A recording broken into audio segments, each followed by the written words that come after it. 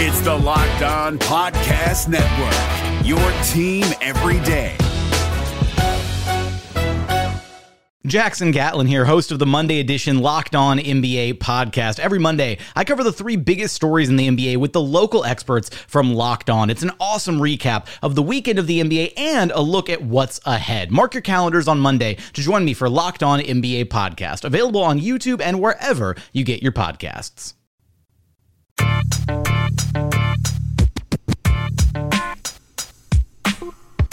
You are Locked On Magic, your daily podcast on the Orlando Magic.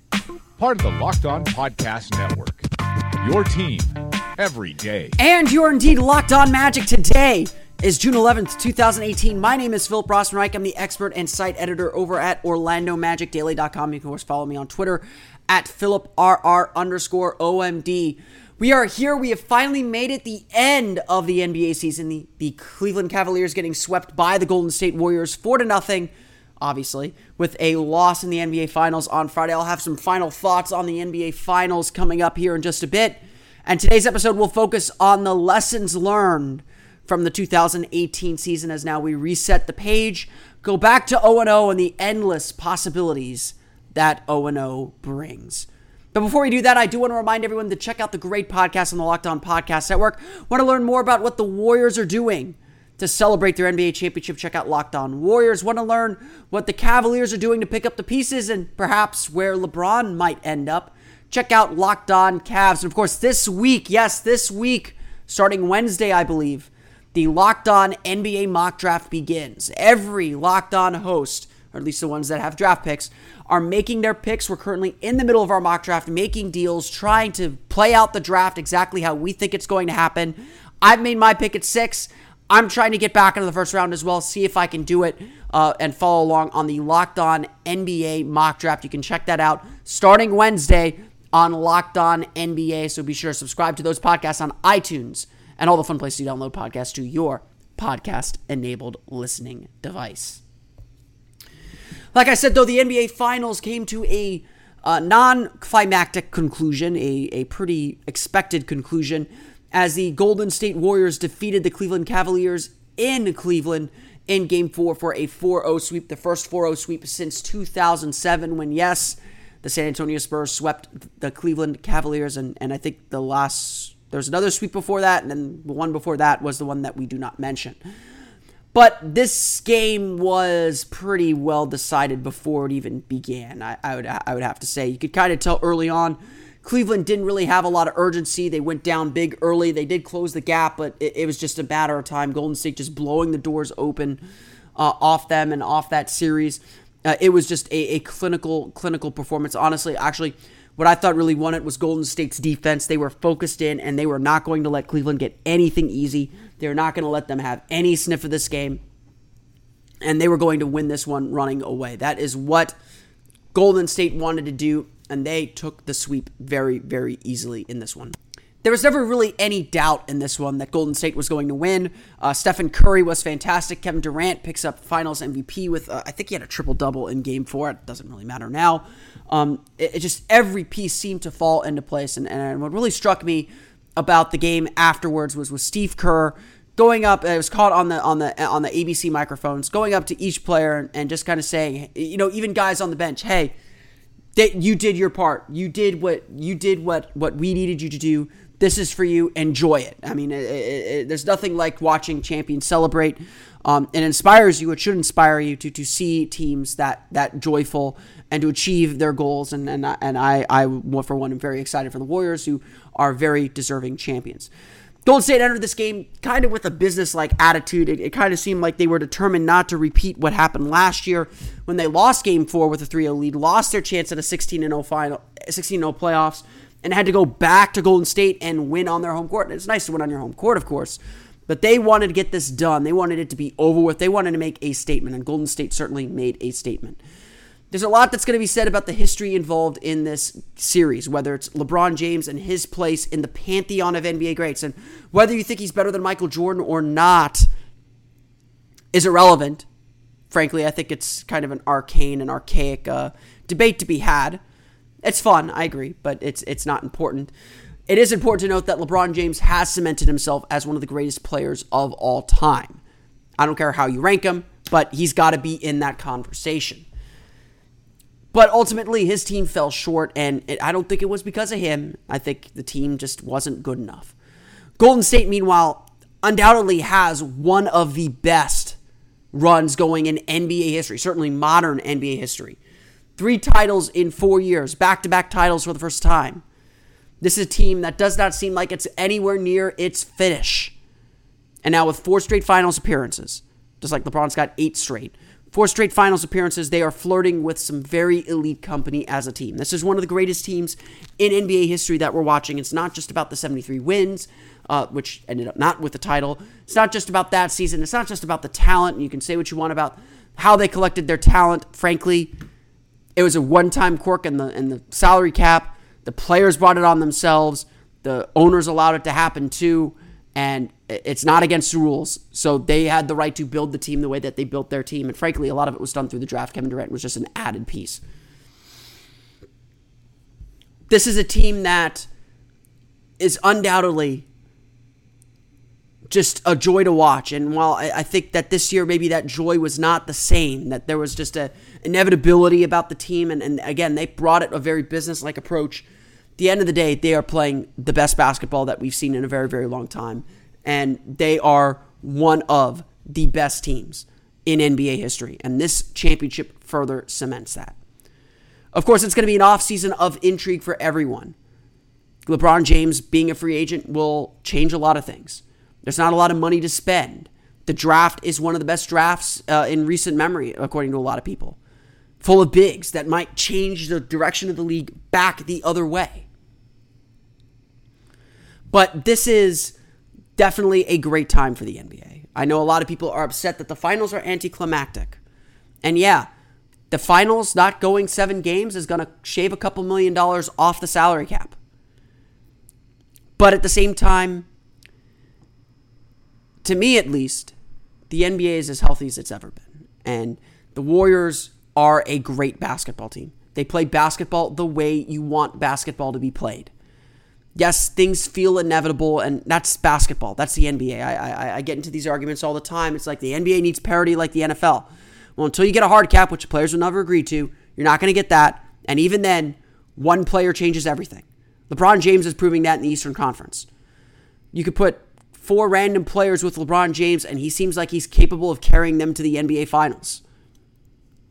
One player matters a lot, and right now the distribution of some of those top players is mostly by luck through the lottery system. So parity is, I think, an unrealistic goal for the NBA. And yeah, maybe the inevitability of the finals hurts a little bit, but it was a wild journey to get there. I often tell people that the NBA season, the NBA as a league, is not about the destination. It's not usually about who wins the championship because the NBA is the most predictable league in sports. Most of us probably had Warriors versus Cavaliers in the finals back in October. But it's not the predictability that matters. It's the journey and how we got there. It's why Game of Zones, that show, that cartoon on Bleacher Report, is so entertaining. Because it picks up on the little storylines and personalities that make the NBA season so great. It's about watching the Houston Rockets push the Golden State Warriors to 7 games. Watching the Boston Celtics, with their 2 best players injured, push the Cavaliers to 7 games and nearly get to the NBA Finals. Nearly create that upset. It's about Victor Oladipo's emergence. It's about Aaron Gordon's emergence at times. It's about Ben Simmons and Joel Embiid and the rookies and Donovan Mitchell making their mark on this league. This journey through the 2018 season was rough for the Orlando Magic, for sure. But the journey is what makes us stronger and what makes the result all the better. And yeah, again, it might have all been inevitable in the end, but that doesn't matter. It's about how we got there and the fun we had getting there. And that to me is why, that's one of the reasons why I love the NBA. You can watch a game and it's about how you get to the end, not what the end might always have been. Hey guys, it's Walker Mail, host of the Locked On Hornets podcast, and being around sports media and a fan of the Hornets for a lifetime has taught me that sometimes it's exploring the sliding doors moments and what-if scenarios in sports that can be the best part of the fan experience. What if the Seahawks let Marshawn run on the 1-yard line with the Super Bowl on the line? Or could a coin flip actually have landed Magic in Chicago, Michael in L.A., and made Charles Barkley the first black president? Enter Wondery's newest sports show, Alternate Routes, a weekly leap into the sports multiverse with former SportsCenter anchors Trey Wingo and Kevin Frazier. Each week on the podcast, Trey and Kevin will pry open the sliding doors of a different what-if moment from the world of sports. In these alternate sports realities, dynasties will fall, legacies will change forever, new GOATs will emerge. Follow Alternate Routes on the Wondery app or wherever you get your podcast. You can listen to Alternate Routes early and ad-free right now by joining Wondery Plus. But we turn the page now. 2018 is over, not officially, of course, because the calendar year does not end until June 30th, when the new year begins on July 1st. But the 2018 season is officially in the books. There's no basketball to talk about, no basketball games to watch for a while now. Not until Summer League starts on July 6th. And that's Summer League.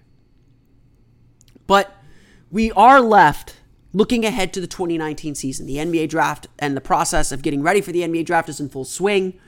We've talked about a lot of the prospects, a lot of the guys that the Magic will be looking at the very least. And there's a lot to get to in the next week and a half before the NBA draft begins. But with us closing the book on the 2018 season, it's important now to look back at that season, at that journey that we took together, and learn some lessons, as now the Magic especially begin to rebuild their team. Jeff Weltman, John Hammond, I'm sure, have a clear vision of what they want to do with this team and how they want to build this team and what they want this team to look like. And so now the question becomes, what lessons did we learn from 2018 on what that team should look like? What works in this NBA and what doesn't? And what needs to happen for there to be success? The number one lesson that I take from this season, both from the Magic's perspective and from the league-wide perspective, is just how important it is to be healthy. Orlando lost something like 220 games to injury this season. Terrence Ross was out from November to the end of the season, a starter, essentially. Aaron Gordon missed significant time. Nikola Vucevic missed significant time. Evan Fournier missed significant time. Everyone on the Magic seemed to miss significant time at some point during the year. And injuries, especially to Jonathan Isaac, were such a huge story throughout the season. Something that Orlando could not overcome. And that was the case for several teams. Boston losing Gordon Hayward and Kyrie Irving before the playoffs made their journey to the Eastern Conference Finals that much difficult. And yeah, might have cost them a chance to dethrone LeBron James. In the Western Conference Finals, the Houston Rockets losing Chris Paul to an injury in Game 5, at the end of Game 5. A monumental victory for them. Losing him for Games 6 and 7 likely cost them a chance to upend the defending champions and claim a title of their own. Injuries happen. They are random. You mostly cannot control for them. But they have huge effects. And being healthy, Golden State getting the second seed instead of the top seed, largely because Steph Curry missed, because so many of their players missed pretty significant time. And yeah, Curry wasn't healthy for a good chunk of the playoffs. Andre Iguodala missed key games in the Western Conference Finals. All those added up and affected the result of the season. Maybe not the final result, but again, affected that journey on how we got there. I think the other thing that we learn now from the way the playoffs played out is just how important versatility is. The way these teams are playing offensively now, with so many screens and so many three-pointers, they make defenses make decisions. And now, more than ever, it seems that the best defenses are the ones that have 5 guys that can defend almost everyone on the floor. We saw switching taken to an extreme during these playoffs. Centers constantly switching on to guards. Just automatic switches. Not even a fight to get over a screen, just an automatic switch. And for some teams, it worked out perfectly. The Boston Celtics, it worked out really, really well. They were on point, on string, communicating well. Al Horford was able to defend everyone. It worked really, really well for them. But in other instances, it didn't work. Golden State really struggled with their switches. They constantly switched Steph Curry onto LeBron James. James torched him. Got shots that he wanted, got passes that he wanted. Same thing would happen with Houston. Kevin Durant would get the matchup that he wanted and exploit it. Cleveland did the same thing. It's increasingly more important, it seems, for players to have positional versatility, to be able to guard 1 through 5 if possible. And that's how you want to build a team. And that's why guys like Jonathan Isaac and Aaron Gordon seem really valuable these days, because they can guard anyone on the floor. The other lesson is that the three-pointer still holds a lot of power, but it's still about your offense and the quality of the shots that you get. There's always been a misnomer about what Golden State is. They're not a team that just comes down and chucks threes. Steph Curry does not just chuck threes. He takes some confidence, he checks. But each three-pointer is set up by the drive, by his ability to get to the basket, by his ability to get to the line and draw fouls. In the rush to say, oh, there are so many threes in the league these days, that they're shooting too many threes. In that rush, it seems like we all forget the most important part of the puzzle.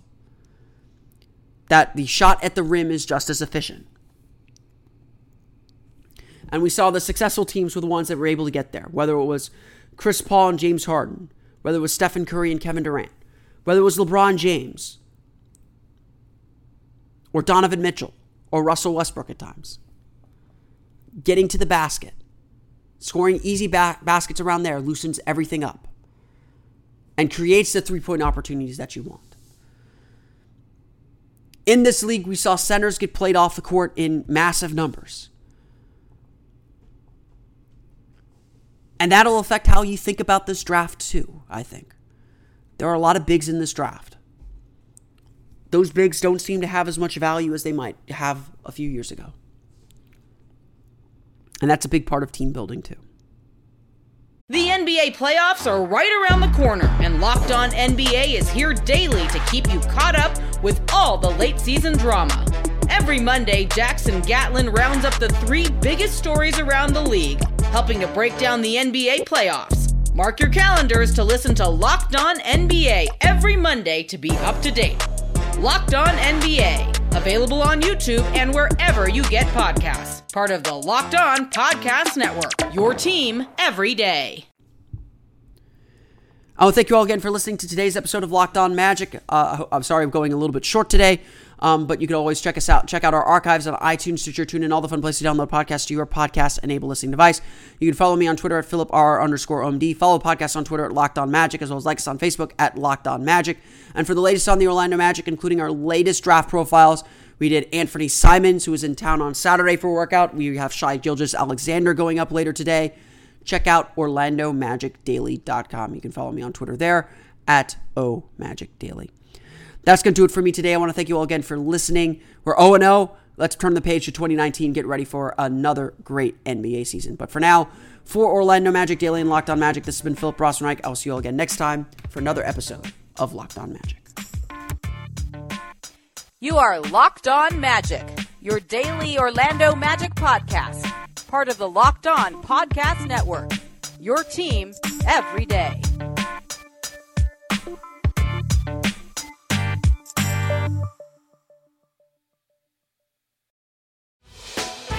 Hey, Prime members, you can listen to this Locked On podcast ad-free on Amazon Music. Download the Amazon Music app today.